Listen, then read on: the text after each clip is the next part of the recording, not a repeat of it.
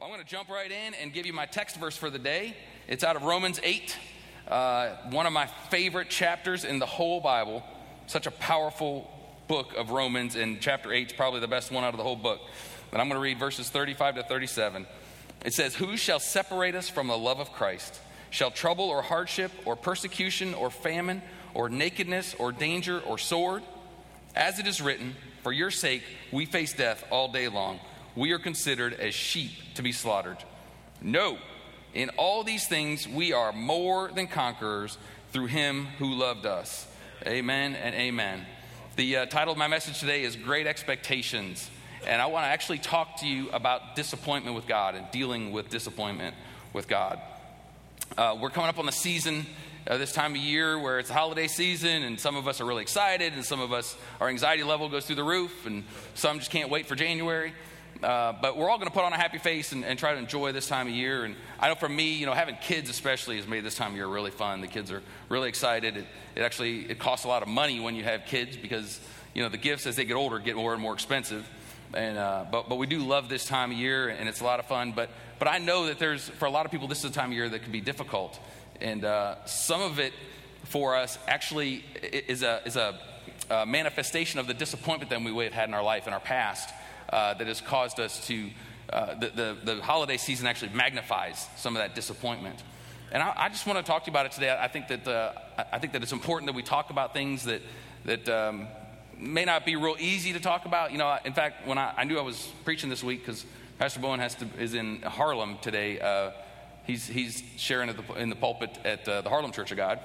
And so I knew I was going to be preaching this week, and the number of people that have asked me what I was preaching on that I told was probably 10 to 15 people. And everyone that I said, I'm going to preach on disappointment with God, the reaction was almost the same with every one of them. The eyes got real big, like, you're really going to do that? And then the next response was, oh yeah, that's good, because my friend really needs to hear about that. I'm asking for a friend. Because, that's something that's not super spiritual to say that I have disappointment with God. In fact, if I asked you to raise your hand, if you deal with this, I'd be willing to bet not very many of us would raise our hand. In fact, some of us wouldn't raise our hand if there was a $100 bill hovering right about here, because it just doesn't sound spiritual. And if you've been saved a long time, we know the truth. We know the Word of God, and it says, that He's faithful. We just sang that His promises are yes and amen. I can't sing that and mean it and then say I'm disappointed with God. That doesn't make sense. But yet we can't help but feel that sometimes. We feel disappointment, but I'm here to tell you today, and this might set some of you free right here at the beginning. I'm just here to tell you today that it is okay to have disappointment with God. Look to your neighbor and say, it's okay. Now, I know there's probably some of you that think I'm a heretic by saying that. Or at the very least, I'm treading on thin water here, thin ice. But I'm telling you that God's heart for us is that we would not be so staunch in what we want to feel and believe that we're not real with ourselves. And the reason I'm saying it's okay to be disappointed with God is because disappointment is just a sadness or a dissatisfaction based on the outcome of something, based on your expectations not being met. So for us to be disappointed with God, I would think we'd all go through that. If you don't have any expectations with God in your life, then you're just kind of coasting along, and that's no way to live.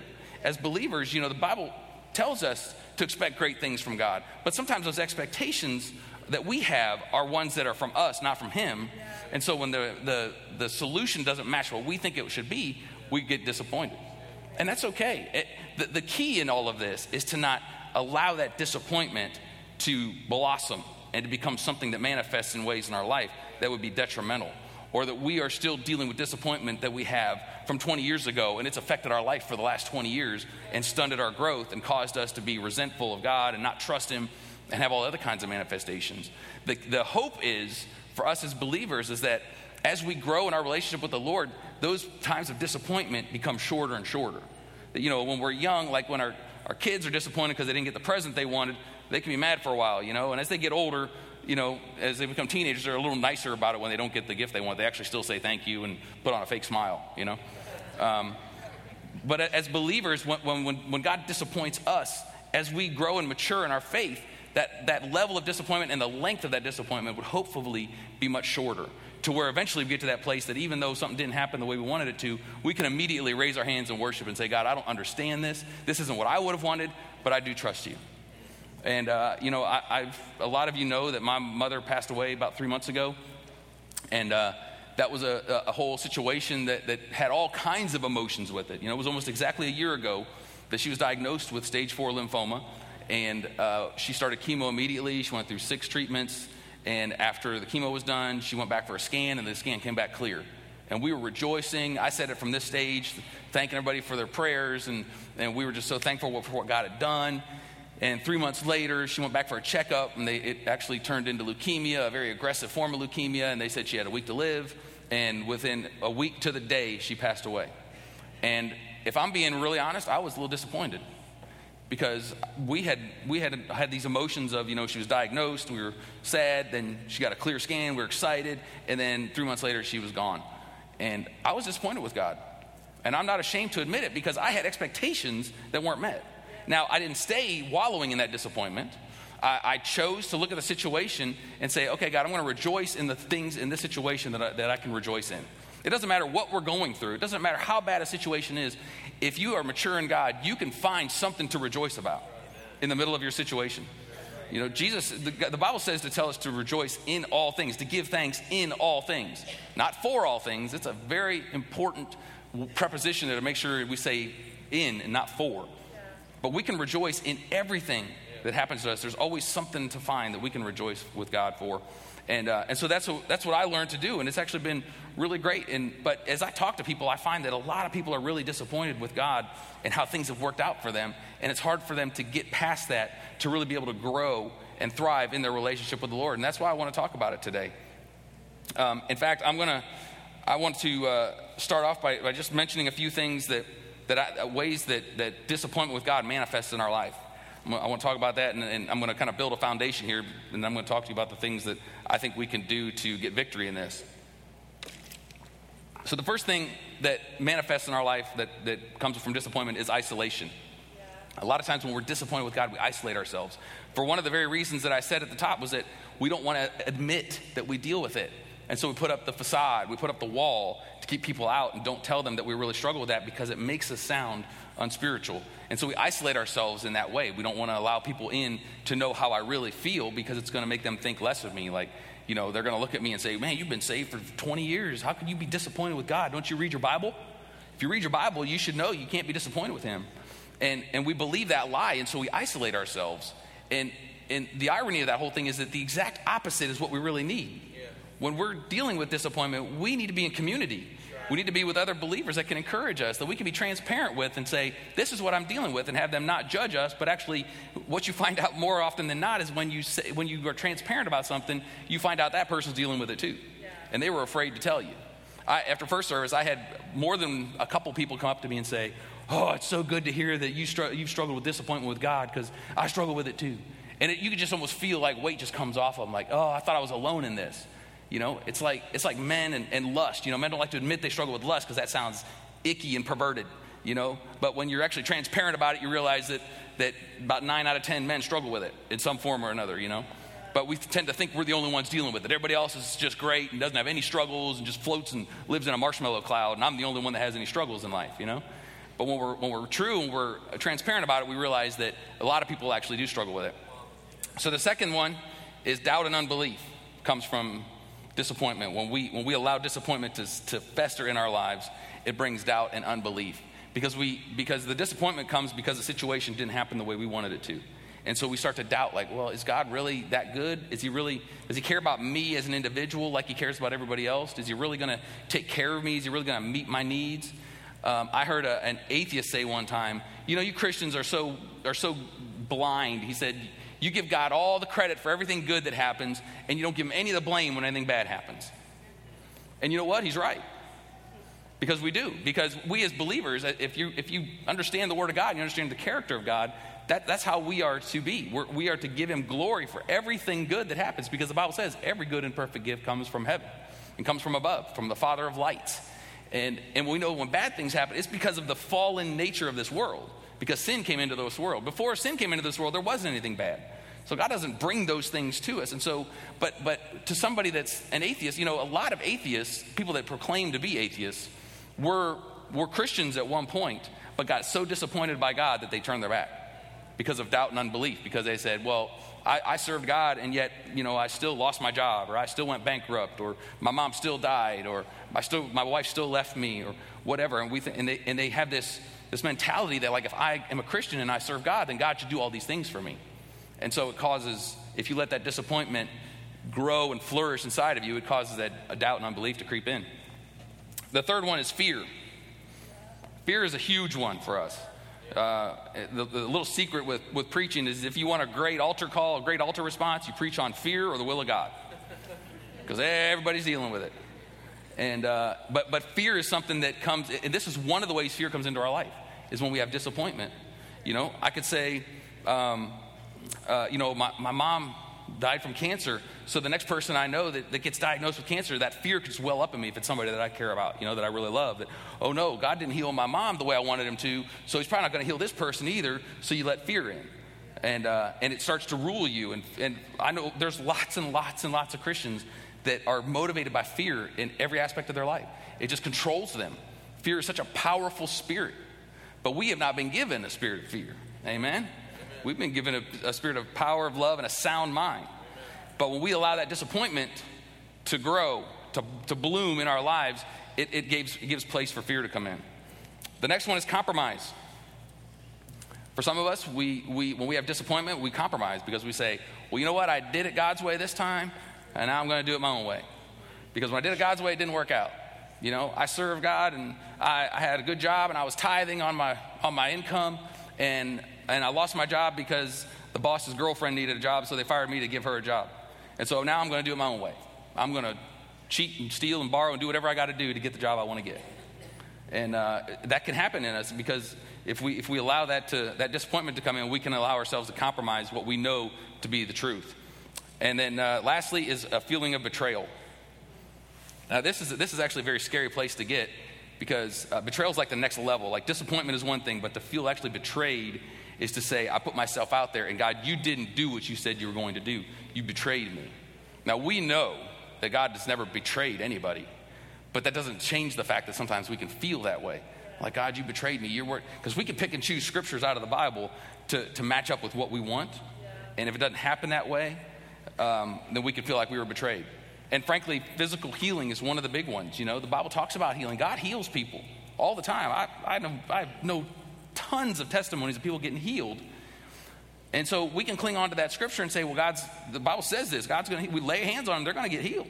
And it doesn't happen, and we can feel betrayed because we say, well, God didn't do what he said he was going to do. And people want answers to stuff like that. People want to say, like, why didn't that happen? The Bible said this, and it didn't happen the way the Bible says it's going to happen. And some of those things we just can't answer. Some of those things we're just never going to know on this side of eternity. I believe when the Bible talks about healing, there's more than one aspect of that healing. Yes, sometimes it heals here on earth physically. Sometimes you get your permanent healing, which is what my mom got. Permanent healing is better than physical healing. Lazarus was raised from the dead. Jesus called him out of the grave, and he was brought back to life. But you know what? It's not in the Bible, but Lazarus died one day after that. So we're all going to die. And to have that permanent healing is what the ultimate victory is, what it is. And so we have to make sure we keep perspective on all of that. So let me move on. Those are just 5 manifestations. There's many more, but those are ones that were just jumping out at me. But I also want to talk to you about some dangerous thinking that comes along that causes us to really let disappointment fester in our lives. And I think a lot of us are guilty of this if we're honest with ourselves. And the first dangerous thought that we have is that the Holy Spirit eliminates all disappointment. If we have the Holy Spirit in our life, we should never be disappointed. That's a common thought that we have. We don't say it out loud, but we feel like that's how we should think as Christians. I'm going to go back to the text verse that I started with in Romans 8, 35 to 37.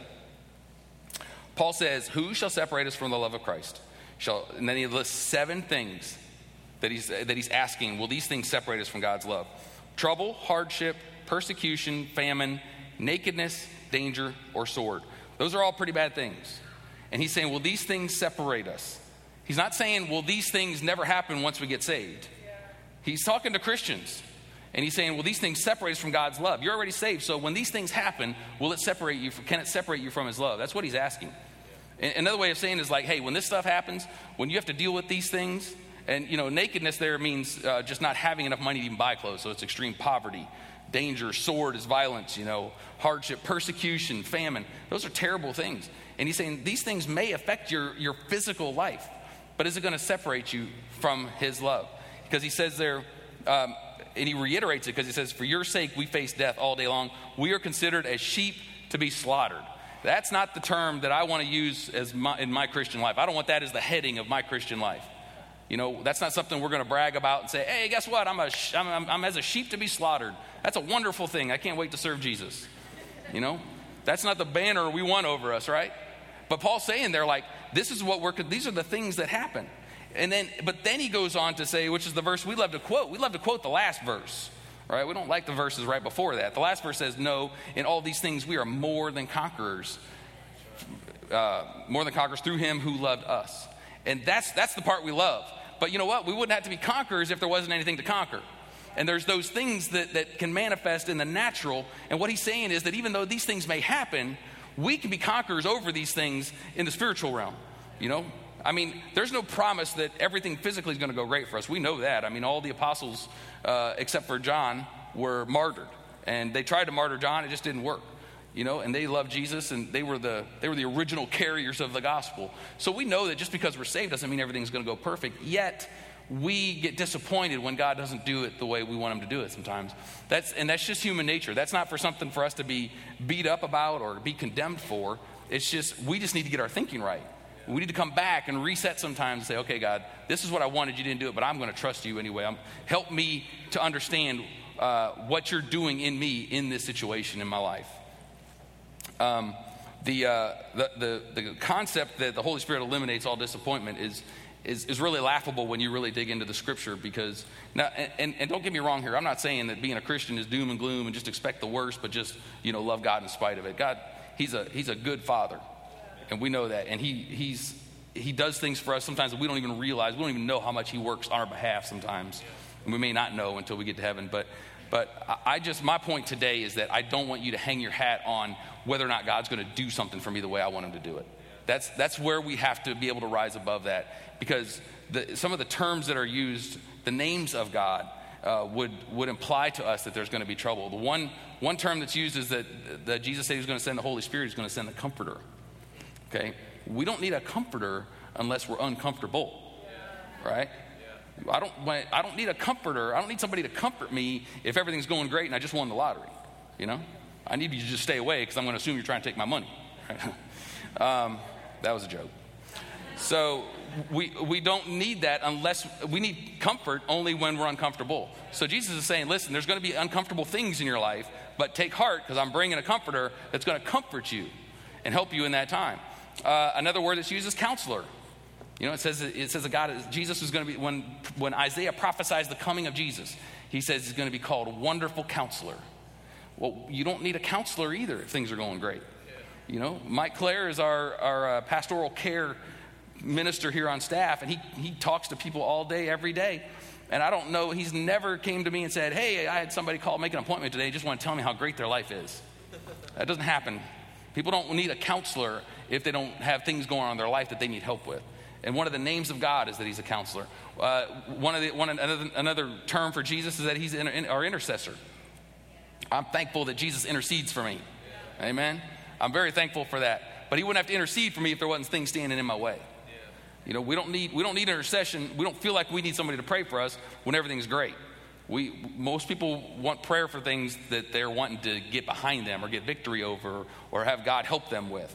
And so those very terms tell us that we're going to have obstacles in life, and there may be times that we would be disappointed because things didn't work out the way we wanted, but we could take heart because God is there to help us.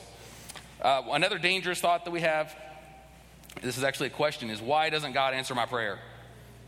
I hear this all the time.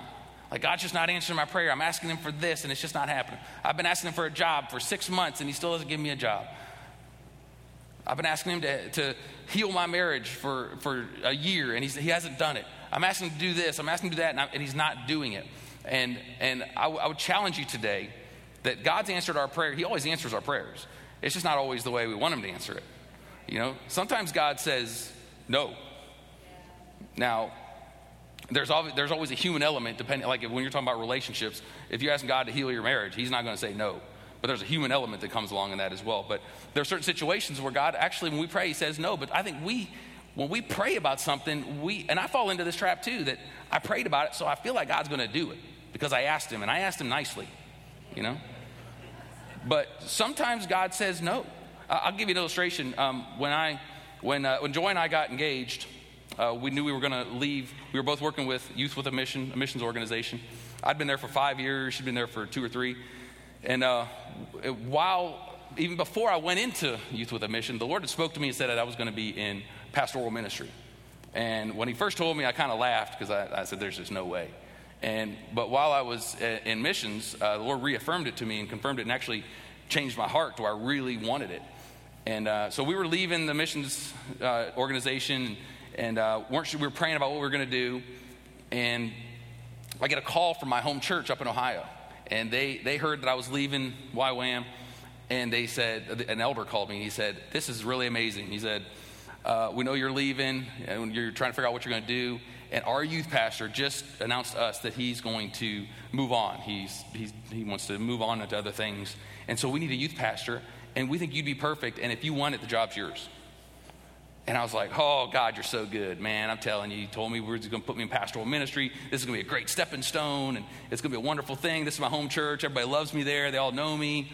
And, well, most people love me. Obviously, there's some that probably didn't. So I told him, I said, well, we're going to pray about it. But in my head, I'm going, it's a done deal, but I just wanted to sound spiritual, so I said I'd pray. And I told Joy, and we actually prayed about it. And after about 30 seconds, it felt like Joy was like, nope. God said no. And how many of you know, like, our wives just seem to get it quicker than we do? And I don't always like that, I didn't like it here because I really wanted to do it. And I was like, well, we need to keep praying. And so we kept praying, but I don't remember the whole time. But by the end of that first day, I knew too that God was saying no. And I was not happy about it. I was disappointed. I called the guy back and I said, I'm sorry, we've prayed and we feel like the Lord said no. And he was like stunned because he was just sure, this was God. It was all going to work out. And I said, I'm sorry. And I was frustrated because I felt like, God, this. At first I was like, okay, well, you got something different in store. That's fine. But then for the next, 2 years, we were living here and I was struggling doing odd jobs and just trying to eke out a living, And I'm sitting there thinking, man, I could have had this great gig and I would have been doing exactly what I feel like the Lord's called me to do, and I just don't understand it. And then, then the Lord like supernaturally put us into business, and I didn't want to do business. I didn't want to go have my own business. I wanted to be in ministry. And for, 3-4 years, I was literally grieving because I wasn't doing what I wanted to do, even though life was good and, we were successful and things were good. I felt I let that disappointment just fester, and it became so much in my life to where it caused me to almost go into a depression. And I had to get to a place where I accepted it. And I said, okay, God, I trust you. I trust you, and I'll do what you want me to do. And I'm so thankful that God said no to that, because I wouldn't be here today. My life would be completely different. I see now in hindsight how much God brought me to this place and what he's done to get me here. And in reality, I see that, which is my next point, is that sometimes God tells us to wait. When we pray, God either says yes, no, or wait. And he told me no about taking that job, but then he said wait about going into ministry. And it took 13 years for him to release me into ministry here at this church. And in hindsight, I see what he was doing, because, back then I was 27, 28, and, I thought I knew everything. So I thought I was just going to take the world by storm. But now that I'm 44 and I look back, I realize I knew absolutely nothing. And I probably would have crashed and burned and got burned out and left, and who knows what would happen, So God knows what he's doing, even when I don't feel like he knows what he's doing, Like, God, wait a minute, God, you didn't hear me right, Or I have to remind him, hey, you told me I'm going into ministry. Don't you remember that? And then we're expecting God to go, oh, yeah, I forgot. Okay, go ahead, But in hindsight, I look back and I see, okay, I see what you were doing now. And it's so wonderful. It's such a blessing for me. And I've talked to people that are in this church that are frustrated because God's not doing what they want him to do. And I get that. And God gets that. But if we will just understand that sometimes he says wait, that it's okay. That waiting is not a bad thing. Because what he's doing in those times is he's growing you up. Life is about seasons. I'm learning this. The older I get, the more I see life is just nothing but a bunch of seasons put together. And the great thing about a season is it has a beginning and an end. And so what I tell people all the time, like this season you're in that you're not loving, it's going to have an end. And the key is in that season is to let God do what he wants to do in you during that time. Because what he's doing is he's preparing you for that next season. And he's faithful. And he's going to do what he's telling you he's going to do. But you're in a season right now of preparation or whatever it is. And you can trust that that season's going to end. And you're going to walk into what he has for you. But he wants you to be faithful in the season you're in. And if it feels like you're in a valley, that's okay. We get stuff, we learn stuff, we grow in ways in the valley that we'll never ever experience on the mountaintop. The mountaintop's great, but the mountaintop happens when we go through the valley. The stuff grows in the valley. Things don't grow on mountaintops. They grow in the valley. And that's where we're called to grow. And when we get through those seasons, we get to the mountaintops. The life ebbs and flows, and there's going to be times where we're feeling like we're doing exactly what we want to do, and then there's going to be times where we're feeling like I don't want to do this at all. But I can be faithful in the midst of that, and I don't have to be disappointed that God's not doing what I want him to do, because I can trust him, and knowing that sometimes when I'm praying, he's saying wait, and sometimes he's even saying no, because he has what's best for me. So God does answer our prayers. We just have to be faithful to trust him in the midst of it. And then the last dangerous thought is also a question, and it is, why does a good God allow bad things to happen? I'm sure if you talk to non-Christian, people that don't profess to be followers of Jesus, you will hear this all the time. Like if you witness to somebody, they'll say, if God's so good, if he's so faithful, if he's so wonderful, then why does he allow bad things to happen? Why is there so much starvation all over the world? Why are there dictators that are keeping their people down? Why are there hurricanes that are killing people and earthquakes and all kinds of stuff? If God's so good, why is this stuff happening? And the world asks those questions.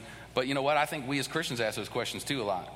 We don't say it out loud because, again, it's not spiritual to say that. Because, we don't want to we'll get the religious answer sometimes if you say that. But we need to be real with ourselves. And if that's a question we have, we need to understand where it comes from and what's causing that in our lives. Why are we asking ourselves that? Because as humans, we think, okay, so if I was God, I wouldn't let those things happen. If I was God, I would make sure that good people get rewarded and bad people get judged. I would make sure people are taken care of based on what they do. And the error in thinking that is that we think, that we're one of the good people, so we should get rewarded for what we do. But the Bible's very clear that our righteousness is as filthy rags to him. There's nothing good in any one of us. It's the grace of God, it's the blood of Jesus that gives us right standing with God, and nothing else. Nothing else. That's the only thing that makes us good. We are all, the moment that Adam and Eve ate the fruit, every one of us was born into sin. Every one of us. There's nothing good in us. So we can't make the error of thinking that we're good, so we deserve good things, and these other people are bad, and they should deserve bad things.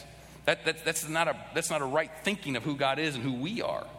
And so the truth of the matter is instead of saying why do good things happen to bad people and bad things happen to good people, we should say, why does anything good happen to any one of us? Because none of us deserve it. If we got what we deserve, we wouldn't just be smelling smoke in here, right? It'd be a lot worse than that. We don't get what we deserve, and that's the grace of God. And then we need to have an understanding of that grace. I think sometimes, like when I read the Word, I try to read it and just find new things in it when I read, like not just, especially if you're reading a chapter that you've read 100 times, the tendency is just like kind of like fly through it just to kind of get it under your belt. But I try to stop and I really just try to ponder and read through the things. And I was reading John 5 the other day, and it's the story where Jesus goes to the pool of Bethesda, and an angel would stir this pool every once in a while, and whoever got in the pool first was healed. And so a lot of crippled and invalid people would sit around that pool hoping to be the next one to get healed. And Jesus walks up on this person that's laying there, and he says, "Why are you here?" And this guy says, I've been crippled for like 37 years, and I lay here by this pool, but every time the pool gets stirred, I don't have anybody to help me get in.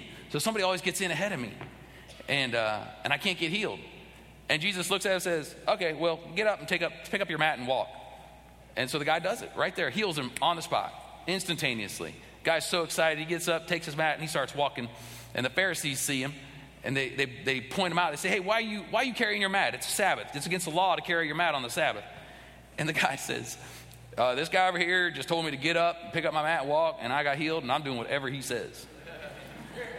And so they're like looking for this guy that did this, and the Bible says that Jesus kind of hid himself in the crowd. And I read that, and I think, okay, yes, of course we rejoice in the fact that he healed somebody, but then I think, okay, the Bible says there that there was many, many people around that pool that were needing healing. And for Jesus to just, to us, arbitrarily walk up to one person and heal him and then hide and not even, take any credit for it, is really confusing at times to me, because I think, I put myself in that place. I don't know if you guys ever do this, but you think, if I was God, if I was Jesus and I had that power, I'd have just been walking around the pool going, healed, healed, healed, healed. Oh, I missed one. Healed, healed. Just having a good old time, watching everybody jump up and high-fiving and rejoicing and going crazy. And yet Jesus heals one person. All these other people had huge needs, just as much of a need as this guy. And he hides in there until the Pharisees are gone, and then he takes off. And it just, the thought can come to my mind like, man, that's just not fair, God. Why did you do that? And if you're looking for me to have some great answer, I don't. Because there isn't one. His ways are so much higher than ours. Jesus was very intentional about everything he did when he was on this earth. So that wasn't some random thing. It seems random to us, but it was very intentional. He had decided probably from the beginning of time that guy at that pool, he was going to heal him on that day. And so he knew what he was doing. But to us, it's so easy to get caught up in fairness. Like, God, things just aren't fair. And I would agree with you. Things are not fair. This world's not fair. Even when you get saved, life doesn't get more fair. It really doesn't. Sometimes it gets worse in a lot of ways, because you see, you could serve God wholeheartedly and still have things happen that you would rather not happen. And then you could see people that are completely oblivious and could not care less about honoring God, that seem to be, quote unquote, blessed in many more ways than even you could be. And so the desire for fairness in us, it really dies hard, because we want to have that. That's something that's innate in all of us. At least we want fairness for us. I don't know if we care about it for everybody else, but we want fairness for us. But Jesus never promised us fairness.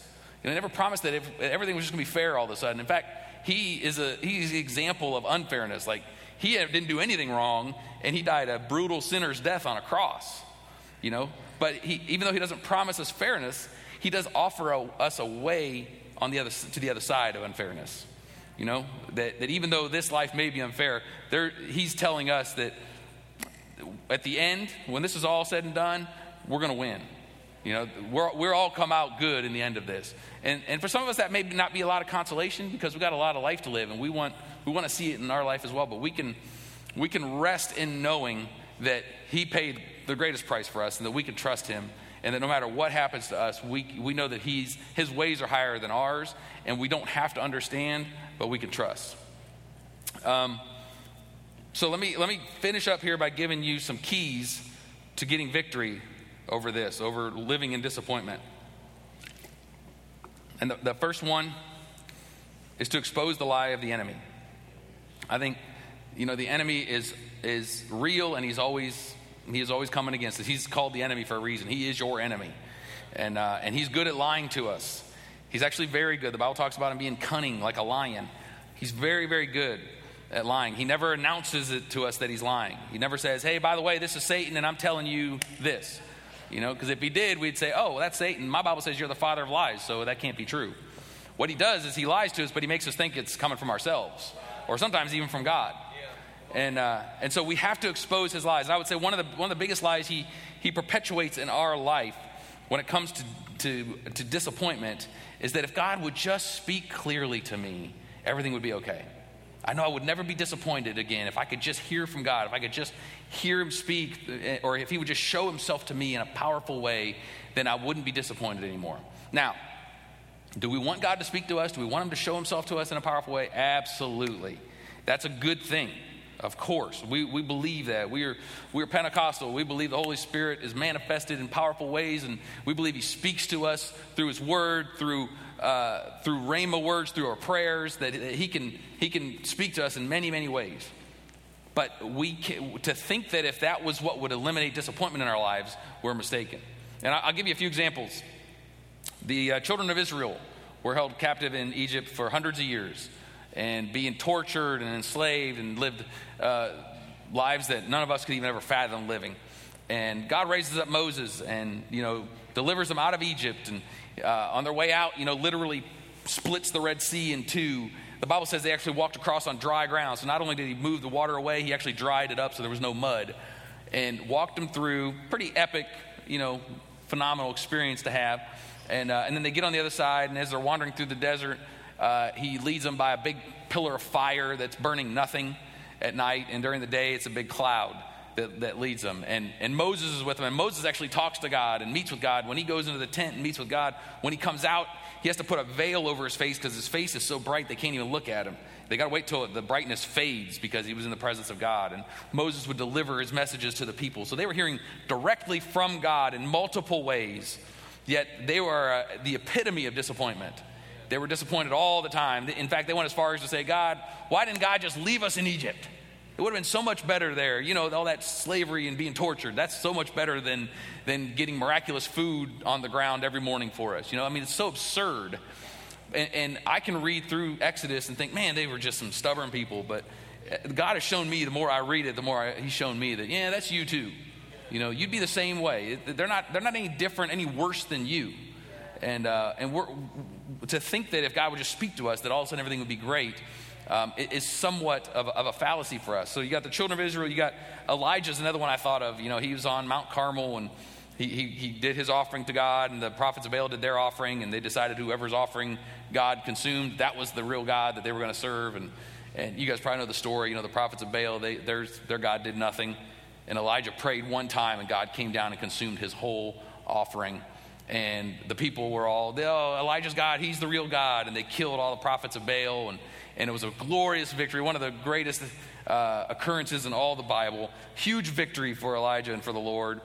The next chapter, in my Bible, it's even on the same page. Elijah is running from Jezebel because she said she's going to kill him. He just destroyed 450 prophets of Baal, but one person is going to kill him, and he's off running, and he's hiding in a cave, and he's saying to God, God, just kill me.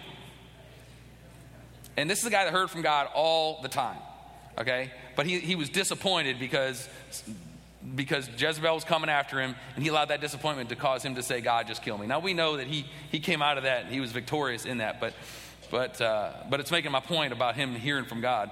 And then you got John the Baptist. He's the last one that I want to mention. He baptized the Son of God, okay? And when he baptized him, brought him up out of the water, the sky splits in two, the Holy Spirit descends in the form of a dove and lands on Jesus. It's this really amazing experience that, we visualize.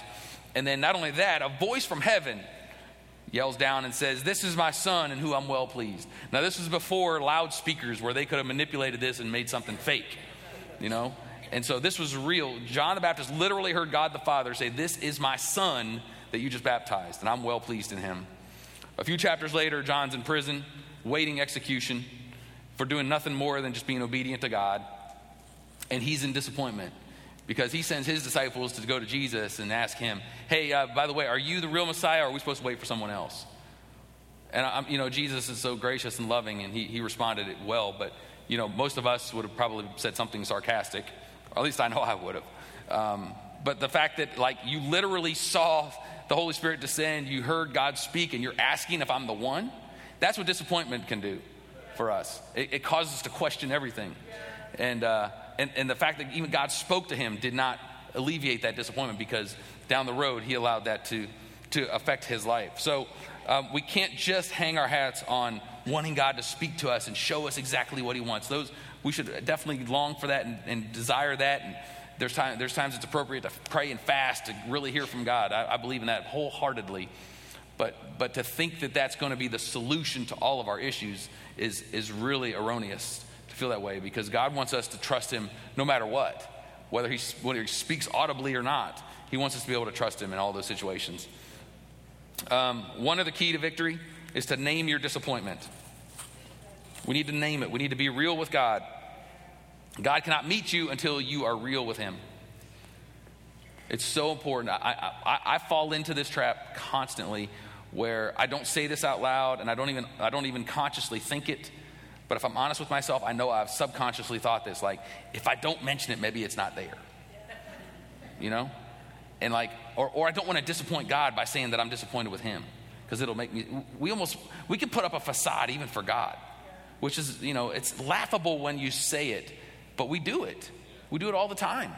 He knows, he created the innermost part of our being. There's not any thoughts that are hidden from him.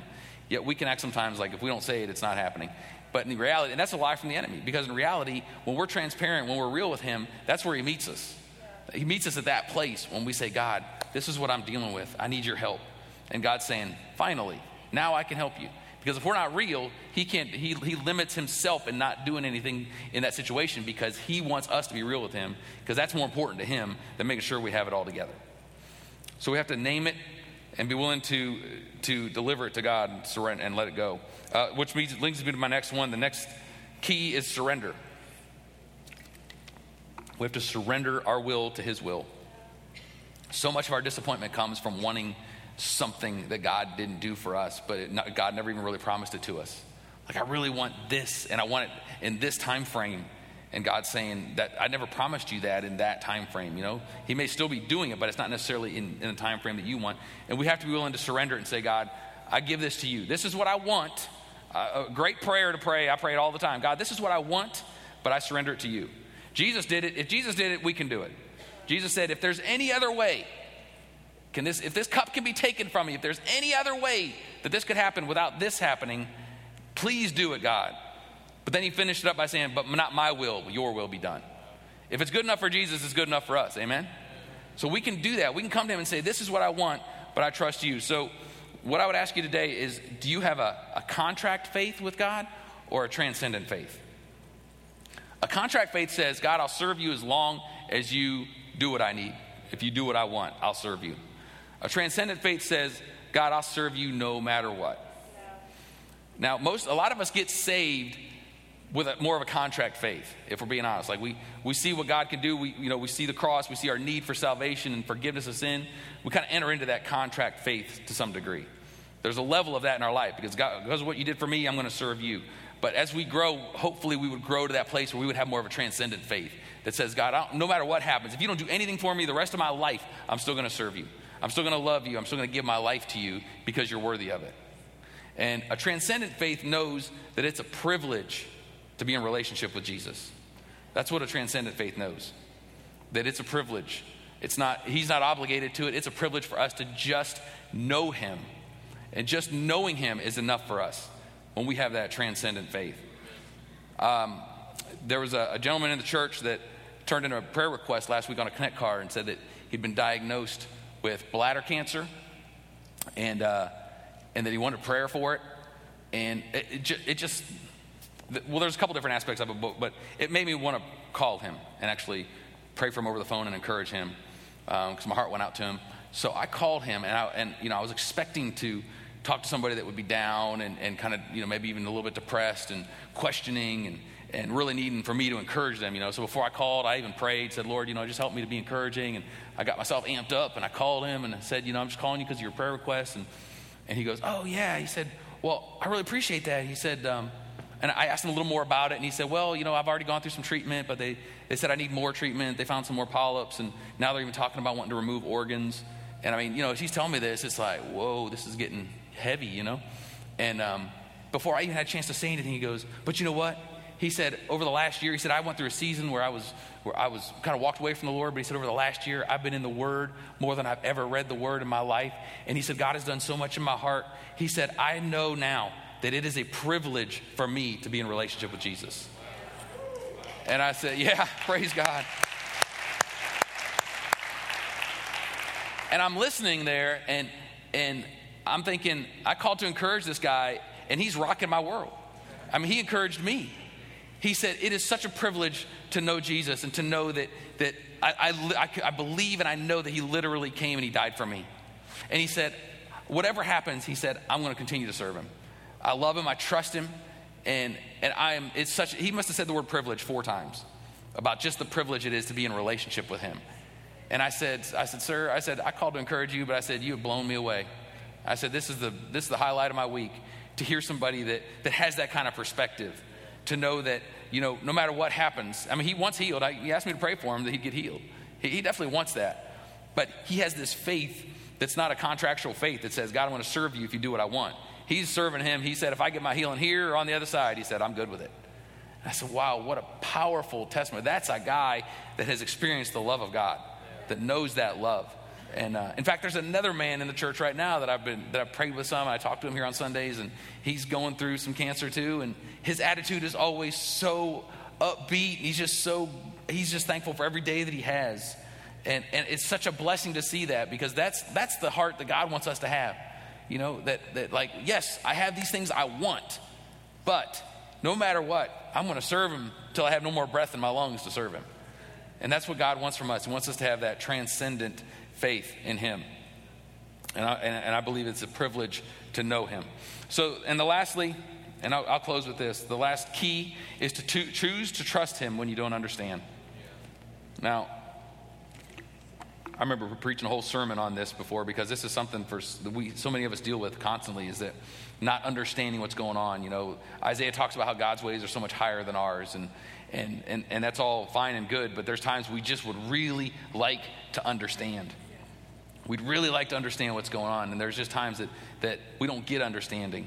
I want to read to you from Hebrews 4, verses 14 to 16, and I'm going to ask the praise team to come up as I close. Hebrews 4, 14 to 16, it says, "Therefore, since we have a great high priest who has ascended into heaven, Jesus, the Son of God," so he's our high priest who's ascended to heaven, "let us hold firmly to the faith we profess. For we do not have a high priest who is unable to empathize with our weaknesses, but we have one who has been tempted in every way, just as we are, yet did not sin. Let us then approach God's throne of grace with confidence, so that we may receive mercy and find grace to help us in our time of need." We have a high priest that is able to empathize with us. That is a powerful statement. To be able to empathize means you put yourself in their place, like you've gone through what they're going through. And that's such a powerful statement, to say that Jesus has gone through what we're going through and he empathizes with us. That means when your heart is broken, his heart is broken. That means when you're grieving, he's grieving with you. It means when you're hurting, he's hurting with you. He empathizes. He brought himself down to our level.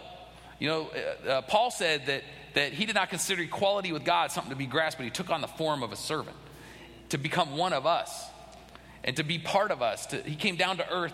He left the greatest place in the universe. He left the throne of heaven to come make himself one of us, so that he could empathize with us, so that he could tell us that he's been tempted in every way just like we are, that he knows what we're going through.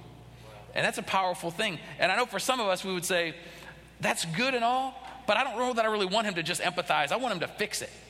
You know, I deal with that sometimes. Let's just be honest. There's times that, you know, I don't necessarily want God to empathize with something that's wrong with my life. I want him to fix what's wrong with my life.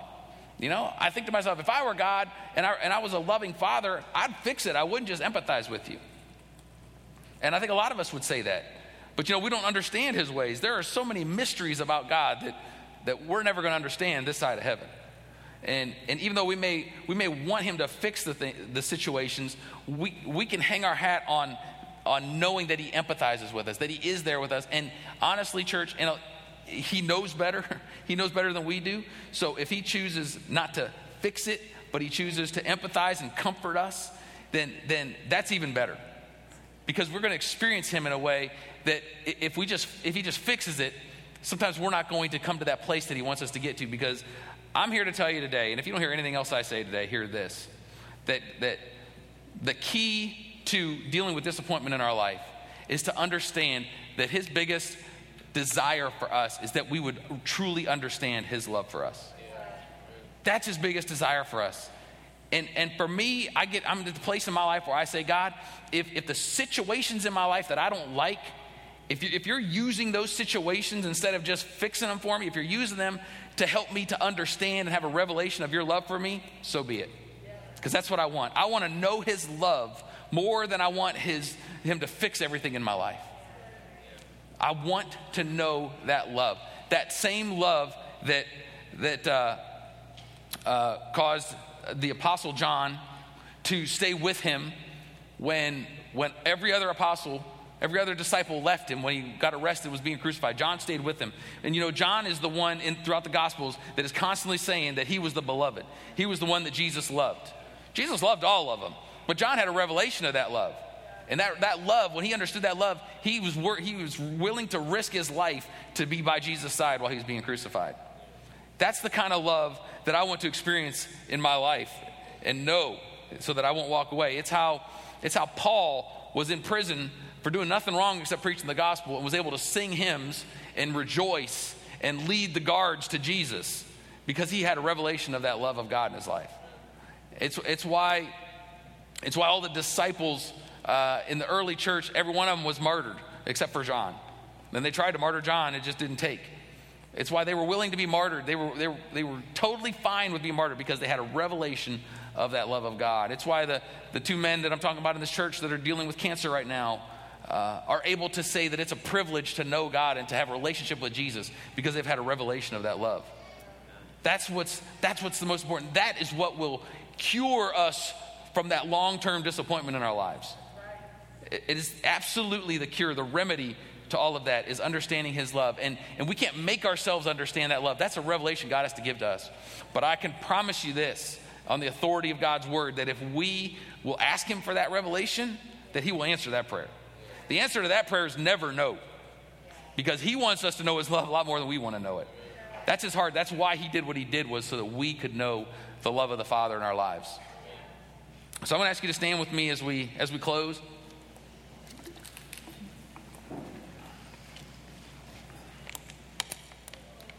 I'm just going to ask you today, if we're going to open the altar here. If you want to come up and pray, I'm going to ask the prayer team to come. Those that are going to pray with us this morning. If you want to pray with someone, or if you just want to come to the altar and pray on your own, that's fine. Or if you want to stay in your seat and pray, you don't have to come to this altar to pray. It's good to respond. There's something that's significant in our heart when we respond to the word of the Lord. But you don't feel pressure to do anything. I'd like for all of us to really just search our hearts and ask God, like, what's in here that's keeping me, if I am dealing with disappointment, what's keeping me from being able to move beyond that, to say, I trust you, God. I'm disappointed in this, but I'm not going to allow it to change my view of you, or change my commitment to you, or change my faith in you. But I'm going to allow you to use this in my life to make me stronger, to make me better, to make me more mature, to do whatever you want to do in my life.